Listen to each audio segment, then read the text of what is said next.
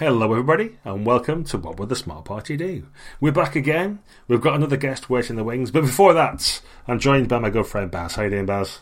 I'm really good, thanks, mate. Another guest, you say? Are we seeing other people? Is that what you're telling me? Well, I'm beginning to think that we're in a very open relationship because there's more guests further down the line towards the end of the year as well. I can see more on the horizon.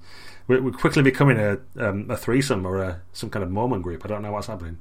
Well, yeah, I know, but it's been a delight. I mean, what a packed year of guests. So, scroll back through the back catalogue, please, listeners. There's an awful lot of stuff there. We're probably getting this stuff out quicker than people can listen to it. Sorry about that. Not sorry at all. we did get one jokey complaint from one of my dear listeners, actually, that we were producing podcasts too fast. So this one I'm going to try and contain myself and release it a little bit later and see if that gives people a chance to catch up. Well, at least this one isn't about a Kickstarter because, sometimes we are kind of time bound to the product releases that people have come on to talk about. And, that's true. So this one's a bit different, isn't it, mate? Do you want to tee up what the main topic's going to be when we get to it? Yeah, well, because we're quite long in the tooth now, I hate to break it to our listeners who assume we're handsome young 25-year-olds, but because we've been around for a while, remembering what it was like to play your first game or even DM it, the really scary bit, is lost to the mists of time. So what I thought we'd do this time, or we thought we'd do, is get on someone who's just run the very first game and see how that experience went and ask them a few questions about it, because I think that might appeal to some of our listeners who've perhaps not taken that step yet to go and run their own first game. So to hear what somebody else thought and how they got on might inspire them to do it themselves, maybe.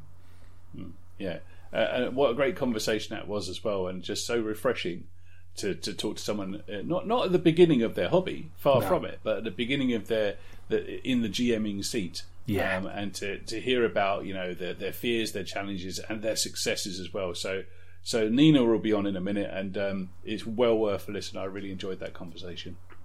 Yeah, it was good. I mean, I have to apologise in advance for the sometimes there were some ins and outs and quality issues because we were across the pond, and sometimes the internet lets us down. But the content is gold as always. Yeah, absolutely.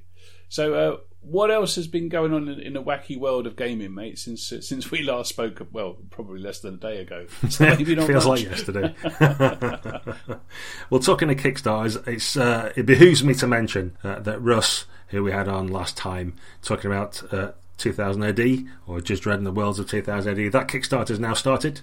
I think within about 9 minutes it had funded, so we don't need to promote it too much, but just to let our dear listeners know, it is out there and it's all about the stretch goals now, so jump in on that one. It's going gangbusters already, but well worth a couple of shekels, I reckon. The good thing, as he mentioned when he was on as well, is that the book's already written and basically ready to print and go, so no risk involved, which is the right way to do a Kickstarter, of course. Yeah, absolutely. I've been spending a bit of time with some Judge Dredd strips from back in the day as well. That stuff is absolute gaming gold. You can pick up Judge Dredd stories really easily these days. And of course 2000 AD is still a regular publication. Why haven't I been doing this a long time? Why haven't I been going back to 2000 AD to run stuff in Savage Worlds for the last 20 years?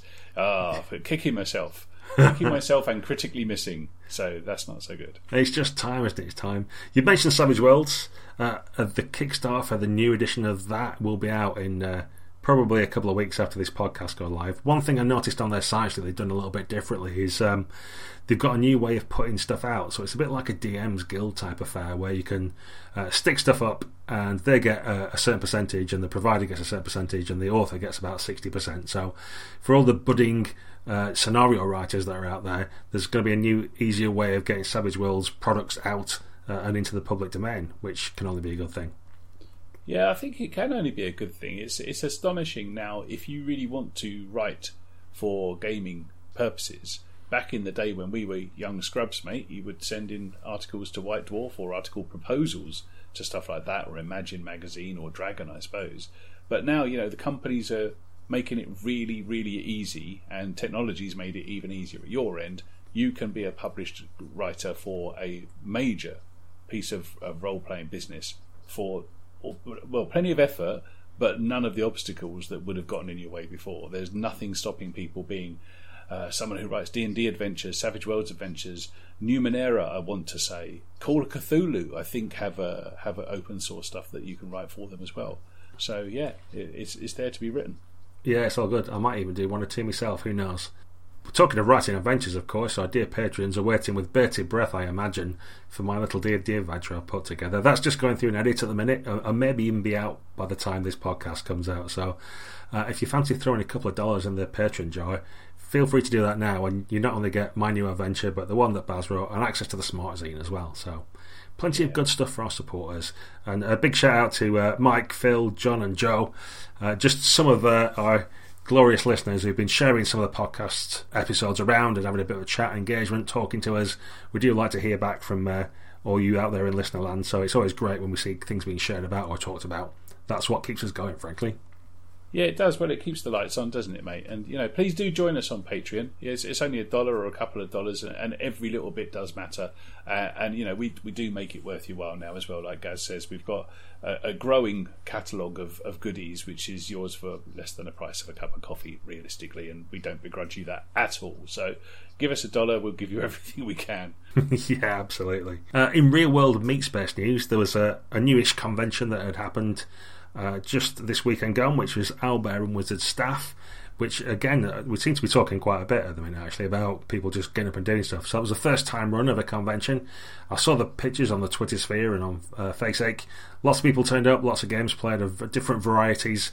We saw our good friends Dirt the Dice and other people from the Grognard Files were there, and quite a few other people like Kiri Birch from the old Cult of Keepers and all kinds of folk from the role-playing thing. But that just goes to show again that if you put a bit of a shout out and say I'm going to run this thing in Harris Space, you get loads of gamers turning up and playing all kinds of stuff these days, which is super awesome to see.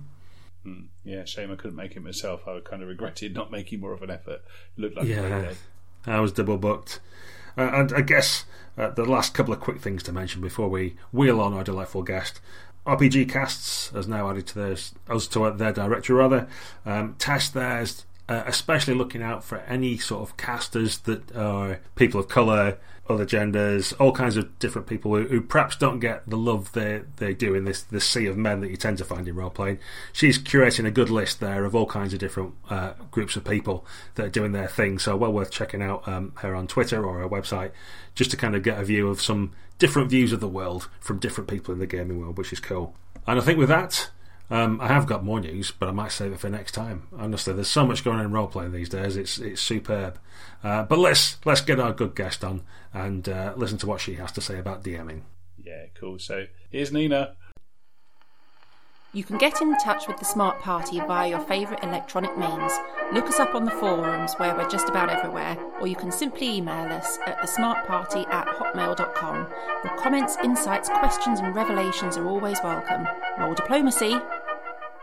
After a list of other guests from all over the industry, what we thought we'd do, because we're quite long in the tooth, and it's ages ago since we ran our first game, was get a brand new, freshly minted DM on the line. So we've invited Nina along. How you doing, Nina? Hi, I'm so great. I'm so happy to be here. How are you? Yeah, we're all good at our end. So now I'm trying to recall back to my first time when I actually ran a game properly and how I felt about it. And I think I was kind of forced into it a little bit. So do you want to kind of just tell us a little bit about your story, how you kind of got into D&D and what led you to actually running a game for the first time? Sure. So I got into gaming when my brother came back from college one year and he brought Dungeons and Dragons with him. And I was like, what the heck, Eric? That's like a game for nerds. And he was like, Nina, you are a nerd. Just play it. You'll love it, I swear. And so we played it, and he ran a one-shot for me and my friend. And, we somehow ended up with our horses got stolen by pixies, and they were left up in a tree. And I just remember thinking, this is the coolest thing. I love this. I want to do more of this. And so I've been playing for about 10 years now. And that's kind of why I started DMing too, is after about 10 years of playing, you're like, well, it's probably about my turn to learn how to DM. And I feel like the more roles you can get into in something, the more benefit you have in each one. I think by learning how to DM, it will help me be a better player as well. And so I just wanted to try and explore that role and get to a better point and become a better D&D player. So one time I played in college a homebrew campaign that my friend had designed and played that for a while, but I guess I didn't really get into D&D like as a every week long campaign sort of thing until probably about 3 years ago when I found a group here where I live now in Asheville, and we've been playing every Sunday. We have a podcast, and that was really when it started to get like, okay, there's a huge world and it's endless, and I've now played enough of it that I really, really get it. Okay. This would be 5th edition, I guess, as well. That brought so many people into the hobby. It's very accessible, you know? It's like, the skills make sense, the rules make sense. There's not a ton of math like in 4.0. You're not constantly whipping out your calculator being like, how do I do what I want to do? That's how I feel, at least. Yeah, sure. Okay, so what was the catalyst in the end then? What pushed you behind the screen? What made you take that leap? I think I just have my own story to tell. I think what always kept me from DMing is that I'm not a rules person. I'm not the kind of person that opens a board game and is like, let's read the rules and then play. I'm like, let's play and we'll figure it out. And I think that never really was kind of something I could do with D&D until recently. I think it's very rules oriented, and that's great. That's awesome. Like, you can tell a great story behind that. But for me, I'm not so good with the rules. I just want to tell a story. So have you tried any other games besides D&D? Because there are some other games that don't have quite so heavy rules, or is it just, is role-playing in your head D&D where it's at, basically? I have tried a few, but I've never really liked anything as much as D&D. I feel like it's really been edited to perfection. It's really turned into this thing that's just unbeatable. But I mean, I probably should explore more.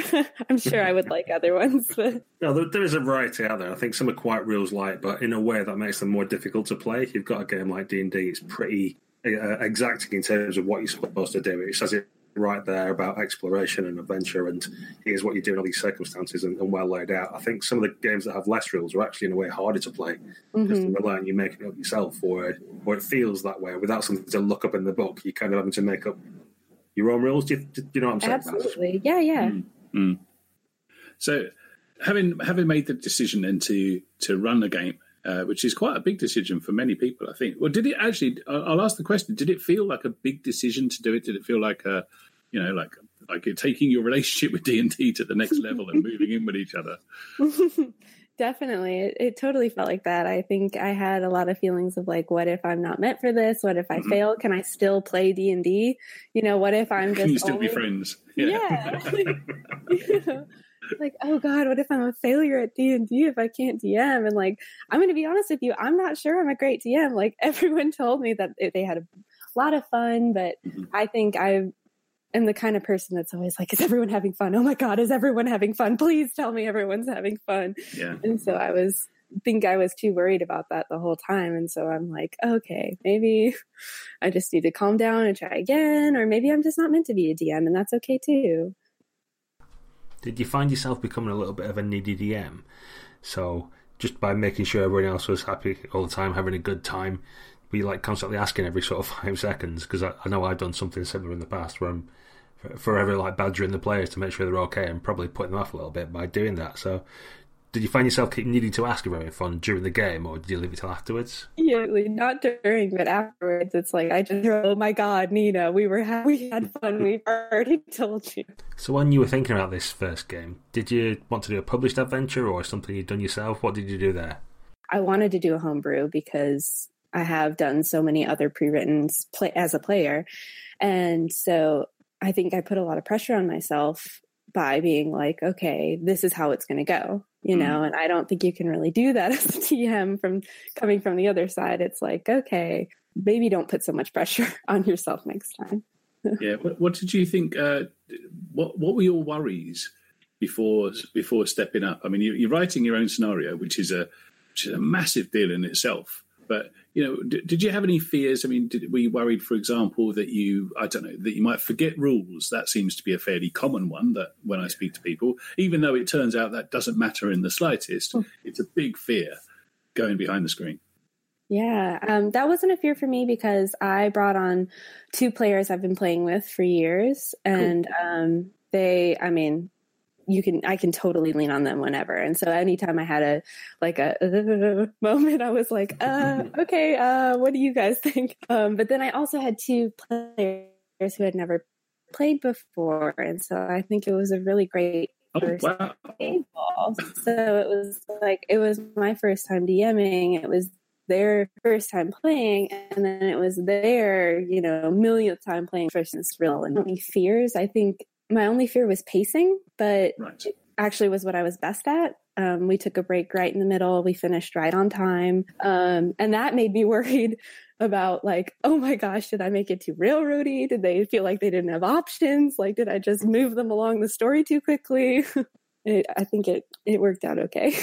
I think pacing is a big one. You get some people who, say, for example, at conventions, they say they can't get their scenario into 4 hours, which I think me and Baz would always say you can. It's how you're running the game that's the problem. But I think it's a difficult one as a DM sometimes to figure out what the players want almost. Because players, if you're not careful, they'll be happy to sit and chat in a bar for 3 hours. And, the old guy in the corner's got the plot and he's still waiting for him to be asked, what's your mission, old wizard? And he's like, come on, guys. They're busy having a party. So, you've done quite well there, but I think that's something that never goes away, where you feel like quite often as DM you want to push pace a bit because you feel like you've got a story to tell, we need to get through it almost. But you kind of, at the same time, going to balance it with, I'm just going to let the players riff off each other because they seem to be having a nice time. I don't want to interrupt it too much. The Smart Party are raising funds to help with the running costs of the show. We use Patreon, which is kind of like a modern magic item that turns you into a connoisseur of all that is good in gaming. To show your support, just head over to patreon.com/thesmartparty. You can donate $1, a credit, a copper piece, or a $5 per month. It all goes into the portable whole of web hosting costs and helps us look after you every month with new Smart Party content. Patreons get a big thanks from us, some backer-only goodies as and when, and the warm, confident glow of the just and righteous to help you sleep at night. Join the Smart Party at patreon.com today and tell all your friends tomorrow. Cheers! Did you have any freeform elements in your game, or was it all plotted out in advance, or what happened there? I didn't flesh it out. At first I was like, oh my gosh, I didn't flesh it out enough. Is this going to run okay? But as it started going, I realized that I'm very good at improv. And so I just made all the rest of it up on the spot. And it felt like writing because it's okay, in writing you have an outline and then you flesh it out. And I felt like going into the session with just an outline was probably the right choice because as their characters were coming into their own beings, I could kind of twist the story a little to help their story, if that makes sense. Yeah, sure. What was the story? What can you take us through those plot points then? What was it all about? Sure. So it started out, there was a incredibly world-renowned herbalist who was dying, and her son wanted to invest in some adventurers to help them find this cure that he knew his herbalist mother had hidden because she was connected with the elves and that sort of thing. And she had hidden this book in this abandoned library. And so the adventurers come in and they go to this library to find this book. And basically it's a big dungeon crawl. You find a key and there's a lot of, I like puzzles. So I put some puzzles in there and those were the plot points. And then as I was doing it, I realized they were like, well, what does that key look like? And I'm like, it's a golden thistle. Yeah, it looks just like the book you saw in their house, I guess. Amazing what comes to mind when you get asked direct questions. Your instincts take over, don't they? And it just comes out and it's fine. It's always fine. But it never feels like it's going to be. Yeah. And you're like, that all the answers and they don't know anything, but then you're still like, oh my God, they're catching on. They know I'm faking this. At least that's the anxieties I had. I think the great unsaid secret of all games is that everybody knows that everybody is faking it. And of course you're faking it. We're all faking it because we're not all dragons and we can't actually fly and cast fireballs. So it's probably all right to admit that people make stuff up in a fantasy role-playing game. But we all sweat over it. And we all do this verisimilitude thing where people think this is a beautifully constructed little palace of adventure you've got behind your GM screen, and sometimes it's 2 Post-it notes and half a good idea. That's fine. If it works, it works. I feel like I've been let in on this amazing secret. Yeah, I was going to describe the thing you were on about there, Baz, as it's the kind of Wizard of Oz thing for me, that there's a little guy behind the curtain pulling all the levers, but everybody's trying really hard not to look at him. So we all know that it's not actually like the wizard. We know there's just like some dude with a gem screen, but we just try really hard not to look behind it and like focus on the big image we've got in front of us. Because I think it's like giving a speech at a wedding. Everyone's on your side. They all want you to. Well, no one's like trying to look for flaws in what you're doing. They're all trying to make it better, right? Or they should be. Be too drunk to talk. Be too drunk to talk. No one's saying that. So did you find any difference? I'm interested that you said you got two like old hands at the game almost, and then two pretty new people. Did you find any difference between the way they played or interacted, or could you not spot much between it? Was you focused on your sort of end of things? I think it was easy for me because they're all dear friends of mine, so I know how they talk and communicate. And the two new players are part of my book club, so I know what kind of fantasy they like too, so that made it easy. Yeah, I think storytelling-wise, you can't spot the difference. I think a good storyteller is a good storyteller, and I think some people just pick up on that immediately. But I think that's really dependent on the person. So I couldn't spot it, but I also know all of them really well. So did you have them do their own characters, or were you part of that, or did you supply them? How did the player characters end work out? Yeah, so the two people that I've played with before, I just let them go wild with it. And they came up with some really funny characters. One was a druid that was just totally into nature and like smoking pot and hanging out in the park. And then one was just this total battle wizard that was amazing. And but then the two new people, I really wanted to be a part of their character creation and help them and walk them through it because they'd never done it before. One of them was a tiefling warlock. And then the other one was this amazing ranger. She was a gnome ranger, and she had this woodpecker that lived in her hair, and she had this mountain lion. That's their thing. It's so lovely to introduce people to role playing and just watch their eyes widen as they realise that they don't have to sit in front of a typewriter or a laptop and compose a novel, because that's actual work. You could just spin something up out of nothing. And as a group, you get so much more than you would do working as a team around the table to generate an adventure than you do just sitting on your own with a piece of paper in front of you. Totally. Yeah. And when you're at a loss for words. Yeah, when you're at a loss for words, someone else is there to pick you up. And I think it was a great group for that balance, too. Like, I would love to play with them all again and do a campaign and DM it hopefully better this time. Yeah. What was it like? I assume this happened. Do you remember having to say roll for initiative for the first time and get involved in a combat?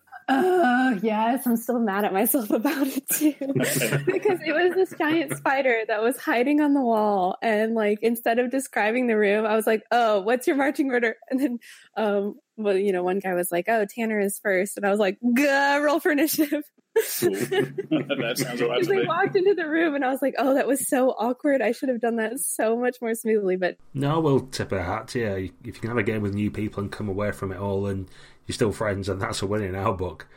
So it's just really your enthusiasm, really, isn't it? And eagerness to get on with the story.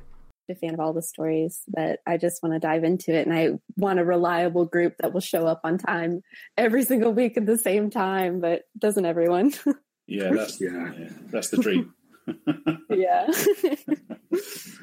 So have you had any DMs of your own that you've played with that have kind of inspired you a little bit? Have you nicked little bits and pieces from other people and picked some tips and hints, or did you feel like you were just kind of like forging your own path a little bit?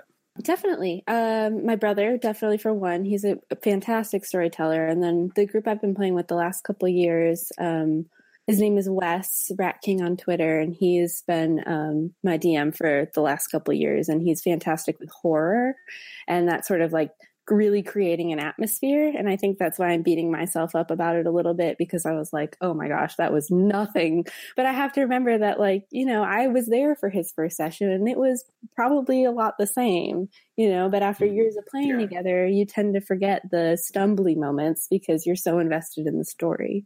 It's all about practice. just doing it again and again. So I was half ideas on a Post-it. Oh, 2 Post-its and half an idea. Yeah. The other Post-its for when the second half occurs to you halfway through the game. I love that. That's great. But it will get you a long way. And if in doubt, just have some ninjas burst in through a window, because that'll buy you half an hour of time. That was my second roll for initiative. I was like, oh my God, I don't know what I'm doing. Giant centipedes. Here we go. Roll for initiative. This will buy me some time. Exactly. I think you're being way too hard on yourself here. I mean, Gaz and I we're going to try and reach out to as many people who are just getting brand new into DMing and GMing as we can. And I tell you, I think you'd be a pretty hard act to follow, because this doesn't sound like a terrible game at all. So, Oh, did you want me to be terrible? Dang it. No, but it's so long ago since we did our first game. I genuinely cannot remember the first time I GM'd. I can remember the first time I played. That's not a problem at all. That'll be imprinted on my mind forever. I don't think I can remember the first time I GM'd, even though it would have been probably within the same year that I started playing. I think it would have been me, just because there was nobody else to do it, and I stepped up one day and had a go. But it was a very, very, very long time ago, and I'm just really fascinated to see, what is it like to make that step these days? Because I think it is a big step, and I think some people think it's an impossible step, and it clearly isn't. It clearly isn't. It's like driving a car in Rome. It looks impossible from the outside, but millions of people do it, and that's why it's so busy. Do you think it's like going back to the whole best man speech that we were talking about? Like, I was the best man at my brother's wedding, and I totally blacked out, like, cannot remember a word I said. Do you guys ever have that while DMing? Or are you just like, I don't know what just happened, but here we go? I do. Yeah, not so often these days, because I think there's been a big, come back and ask us in 10 years when you've been doing this for a long time, and it'd be interesting to see how your DMing style, what it grows into, and then what it changes, because it's not static forever, for sure. And over my career as a DM, I used to be probably quite straight down the line. I ran a lot of pre-written adventures, and I ran them very rules as written, and definitely, stayed close to what was in the books. And over time, I've become a lot looser and a bit more improvisational. And now, now I sometimes pick games where there's no preparation to do. You have to just swallow hard and go for it with the players you've got at the table. And that means that sometimes nothing happens.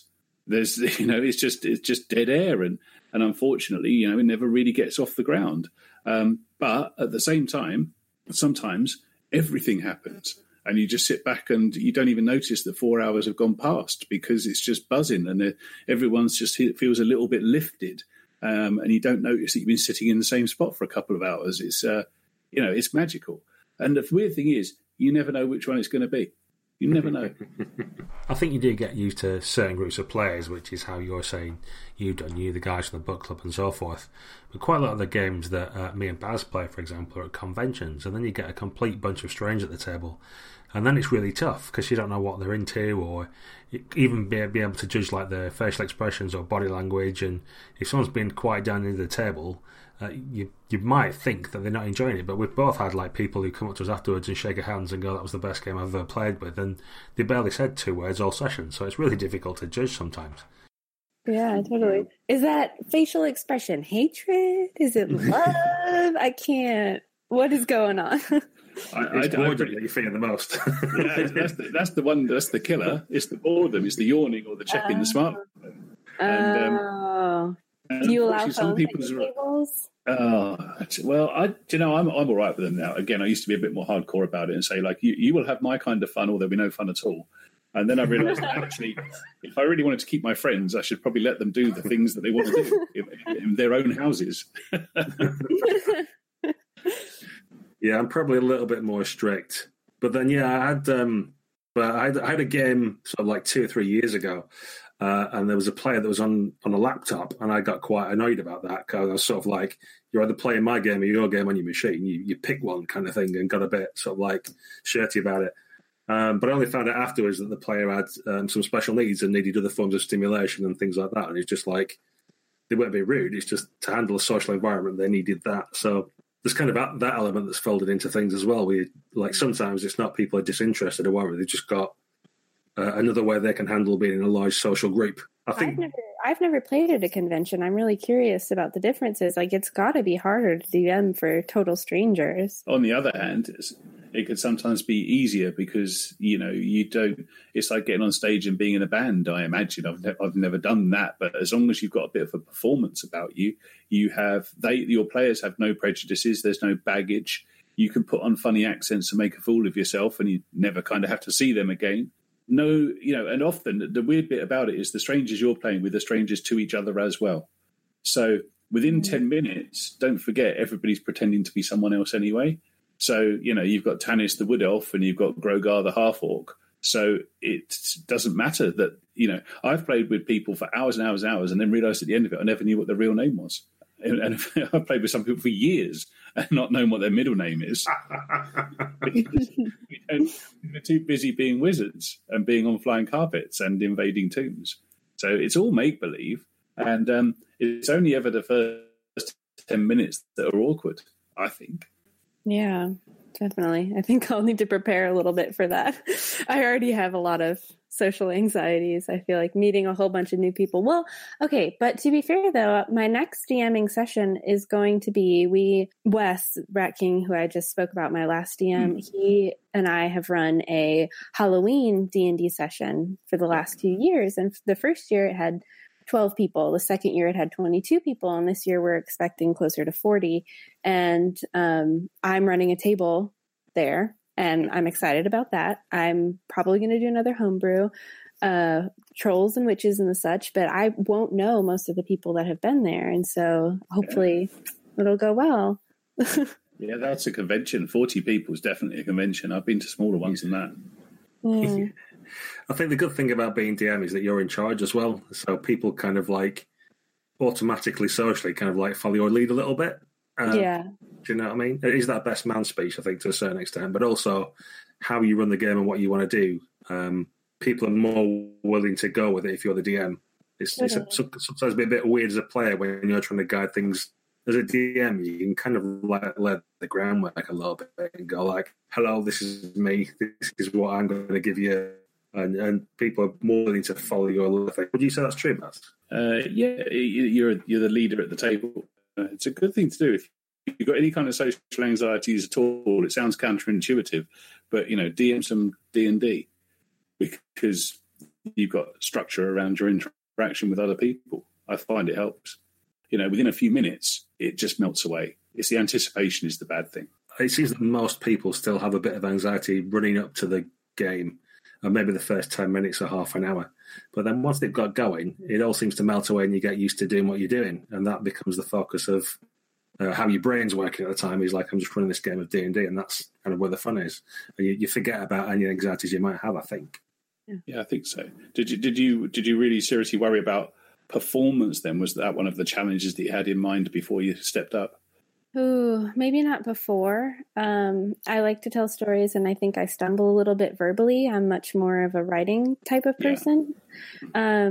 And I think after, I'm still worried that I didn't describe things well enough, but I can't remember. So,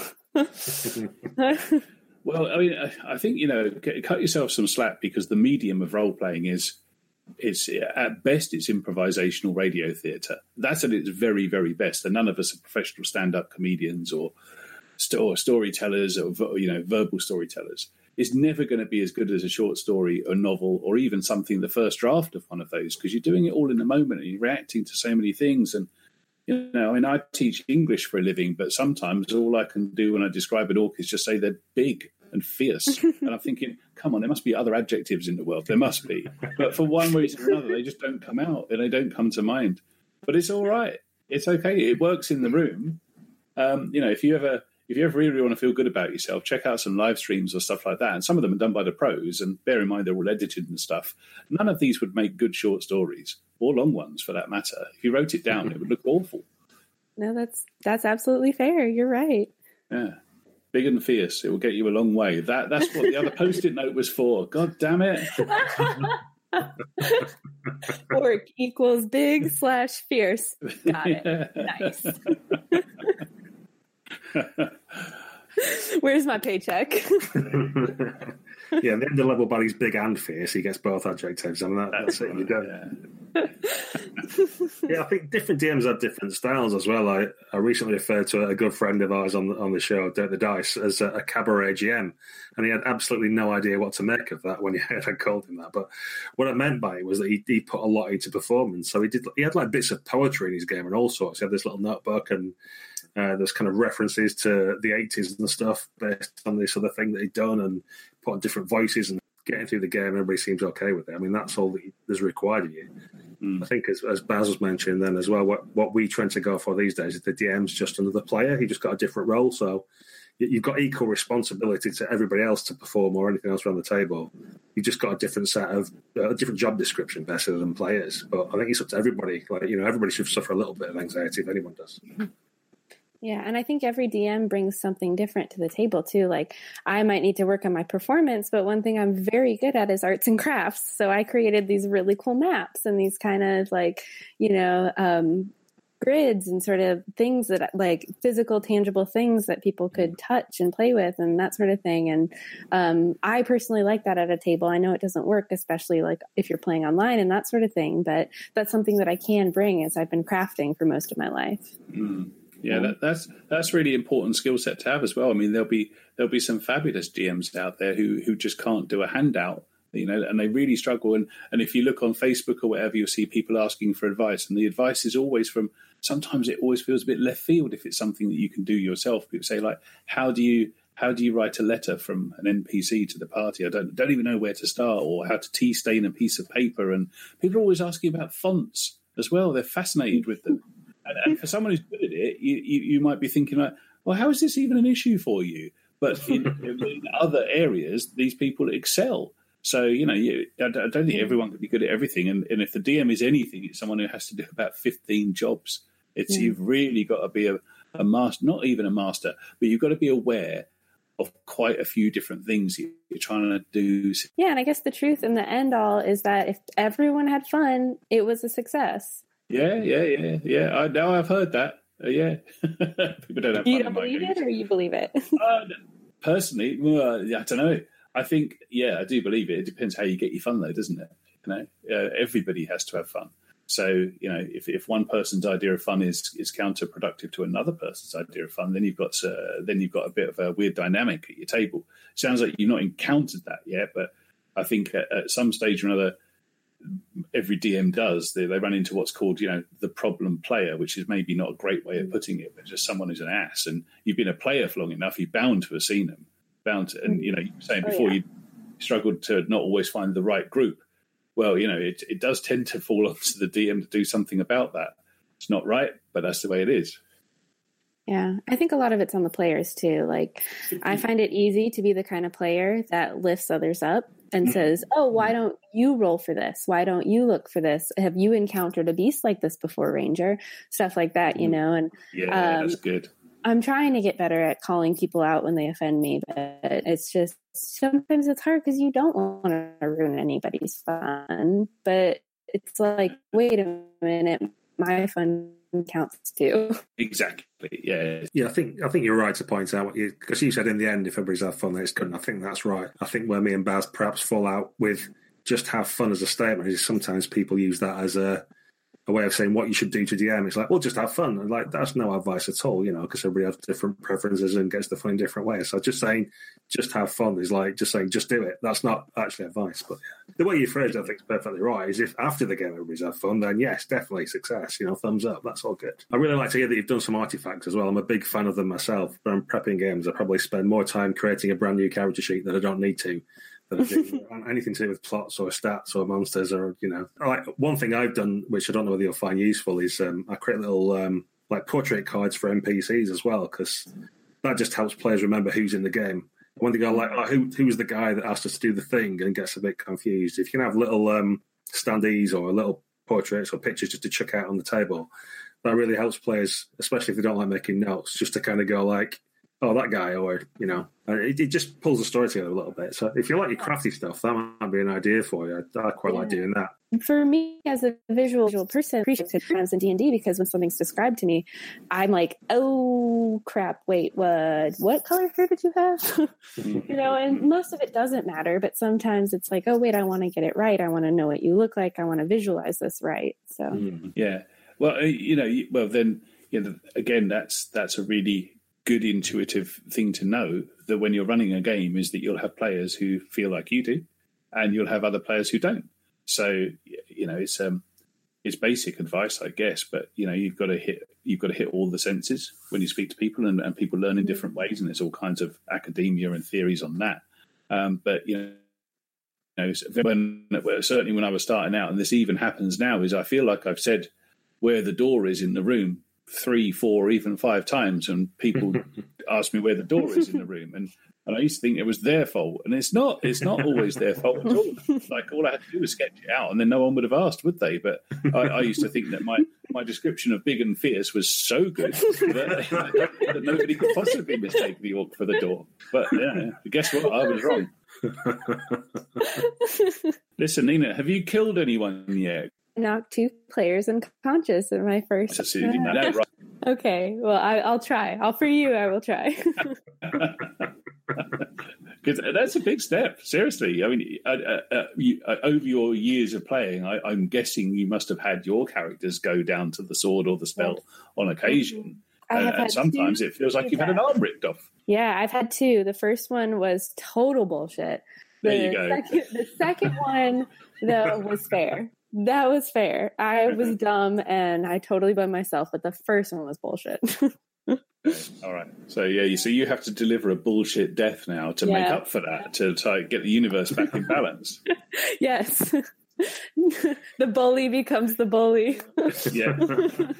That's how we improve society. Well, maybe we'll see how this Halloween session goes. I mean, it's going to be terrible and ghoulish. So yeah, okay, that's good. So, I mean, I know you've not run loads of games or anything yet, but if you had a time machine, you could kind of go back and give young Nina some advice from now old and wise Nina, who's run a game before.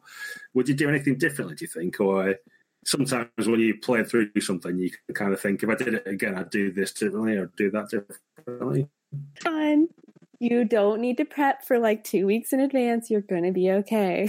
It's going to be okay. That's my only advice. And you wouldn't have listened to that advice had you got in your time machine and gone back to speak to yourself, would you? You don't know what you're talking about. You've never played D&D before. This is my first time DMing. I got to do it this way. Yeah. If your future self had come back and said, just have fun, you'd have been like, shut up. I've got things to make. I know where you live. So did you actually enjoy the experience? I think, like, did you find that better, the same as playing, or I know because you're quite nervous when you run for the first time, it can be hard work. Enjoy is perhaps not quite the right word, but do you think actually it was like equally good as playing? Yeah, I really liked it. I think I have to give it another couple fair shots because I was so nervous and I was just so worried about everyone having fun and having a good time, and the 2 new players just loving D&D. If they never play again, it's my fault. I think I would have to do it again, maybe 5 or 10 times before I would really know like which position I liked better. But yeah, I think that's fair. But it seems like a lot of the younger players these days have done quite a bit of watching, say, Critical Role or something like that. Maybe different shows to get some idea of how to GM or just get an idea about the game generally. Is that something you've bought into as well, or not really your thing? I haven't watched that much, but I have played in some live stream games, and I have been a part of a podcast, Hit Dice Podcast, for multiple episodes. And at first, from a player standpoint, it feels very different because there's definitely an added pressure, but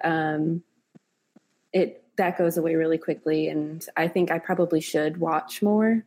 I think I pull a lot of influence from the games I've been a part of, and I think it would help to pull influence from games I haven't been a part of.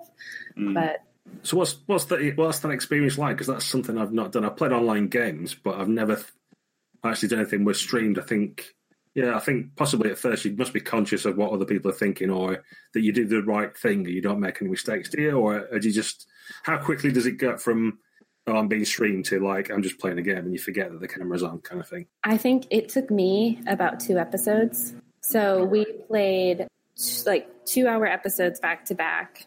And then it took me about the second time coming, like the second scheduled podcast before I was like, okay, you just got to keep playing anything it's the same with podcasts, like doing this, you're like, whenever I sound stupid, it's going to be edited out. It's fine. Every weird, awkward pause that I have is going to be edited out. I can't focus on those things. I just got to focus on the content and go for it and get into performance and just do it. Exactly. Yeah, just heads down, keep going, right? So how do you think you would feel about running a game on live stream, like actually being the DM?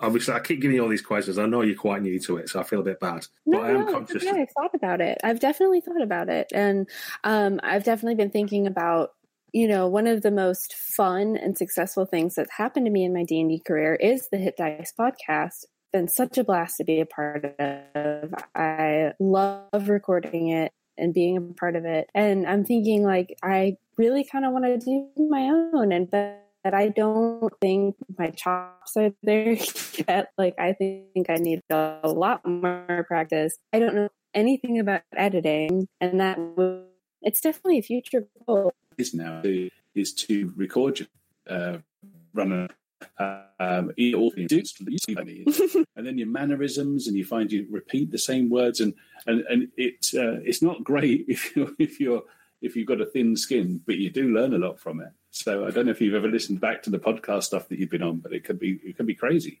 Mm-hmm. Yeah. One of the difficulties we ran into in the beginning before we got better sound equipment is me and the other girl on the podcast sounded exactly the same. Yeah. So we were like, and even me, I was like, wait, I played through this. Is that me? Am I speaking? And then it became very clear after episode 2, and it was fine. But it was like, oh my God. Yeah, Gaz and I don't have that problem. It might not be obvious to our international listeners, but our accents are very, very regional, as we sometimes get reminded. So do you listen to any podcasts or anything like that as well? Then you don't do the stream stuff, but podcasts? No, I'm just like I said, I'm not the most auditory person. I think I could get in the habit. I definitely like listening to podcasts while I'm driving. And I think if I found one I liked, that would be perfect because I drive 30 minutes to work each way. Yeah, there's certainly loads of really good podcasts about, and live streams as well, I suppose. Little bit of digging, just Google up some stuff. Find one you like and then look for the ones that get recommended to you by the people who like that too. We love the Grognard Files over here in the UK. Put some links in the show notes, I'm sure. They do some really good stuff, delving into the history of games from back in the day, and some new stuff too. And that sometimes has some actual plays on it too, sometimes starring the idiots on this podcast, but there you go, you kind of everything. Also recommend, if you like horror gaming, Good Friends of Jackson Elias is always useful. How We Roll podcast has some really good actual plays. You kind of have to dig around a bit, but there's definitely no shortage of people to listen to, and you can get tips and tricks from them. Even if it's stuff you think, that's not going to work for me, well, that's learning something, isn't it? Talking of not working for you, Baz, we probably should discuss at some point phones and things at the table. I've had to get a little bit less tyrannical about it, because actually people can check their emails and fully participate in a game at the same time. I can't do it, but other people can. It's absolutely fine. They're not just completely zoning out just because they've got something else in their hand or on their mind. And people can listen to a podcast in one ear and watch a video with their eyes and drive their car with their feet and do all kinds of crazy stuff. Yeah, I'm not like that either. If I take a phone call in the car, I have to pull over because I can't pay attention to 2 things at once. Oh, if I'm looking to park somewhere, I have to turn the radio off. I can't even have that. I have to turn the sound down. If I'm coming up on my destination, it's impossible. So, but then the same is true if I'm running a game of D&D. That's where sometimes if it gets quite serious, I could get annoyed by distractions. Managing distractions is another one of those DM's jobs, isn't it? I've got a mate, he's a lovely fellow I've known for absolute years, and one of the best things he does is he brings snacks to games, really good snacks. But I get resentful if they're being offered around while I'm describing my orc and I'm on to adjective 2, and I'm looking for adjective 3, and the cookies have got in the way of that. We definitely have our designated snack. The detriment of recording your D&D games is you can't eat snacks because no one wants to hear you chewing. That is absolutely correct. Yeah. Yeah, nobody wants to hear you slurping on noodles into your microphone. What is it called? Wait, what is it called when it goes like from ear to ear? It's like an acronym. Do you guys know what I'm talking about? No. It's like this new thing in recording where it's like I'm slurping noodles like 360 around your face. Never mind. Oh, like a surround sound kind of. Yeah. Oh, God. Well, it might come in handy as a sound effect when your giant centipedes leap in through the window again. I think I'm sort of conscious of time apart from anything else. Nina, it's been an absolute pleasure to talk to you, and congrats again on DMing your first game. Yeah, I just feel like after I DM'd this session, I've definitely leveled up as a D&D player. And after talking with you guys, I feel so much better about my first experience. It was, I keep thinking about it, and it's good to know that I'm not the only one that had a stressful or difficult first experience. You always judge yourself too harshly, I think, in the beginning of things.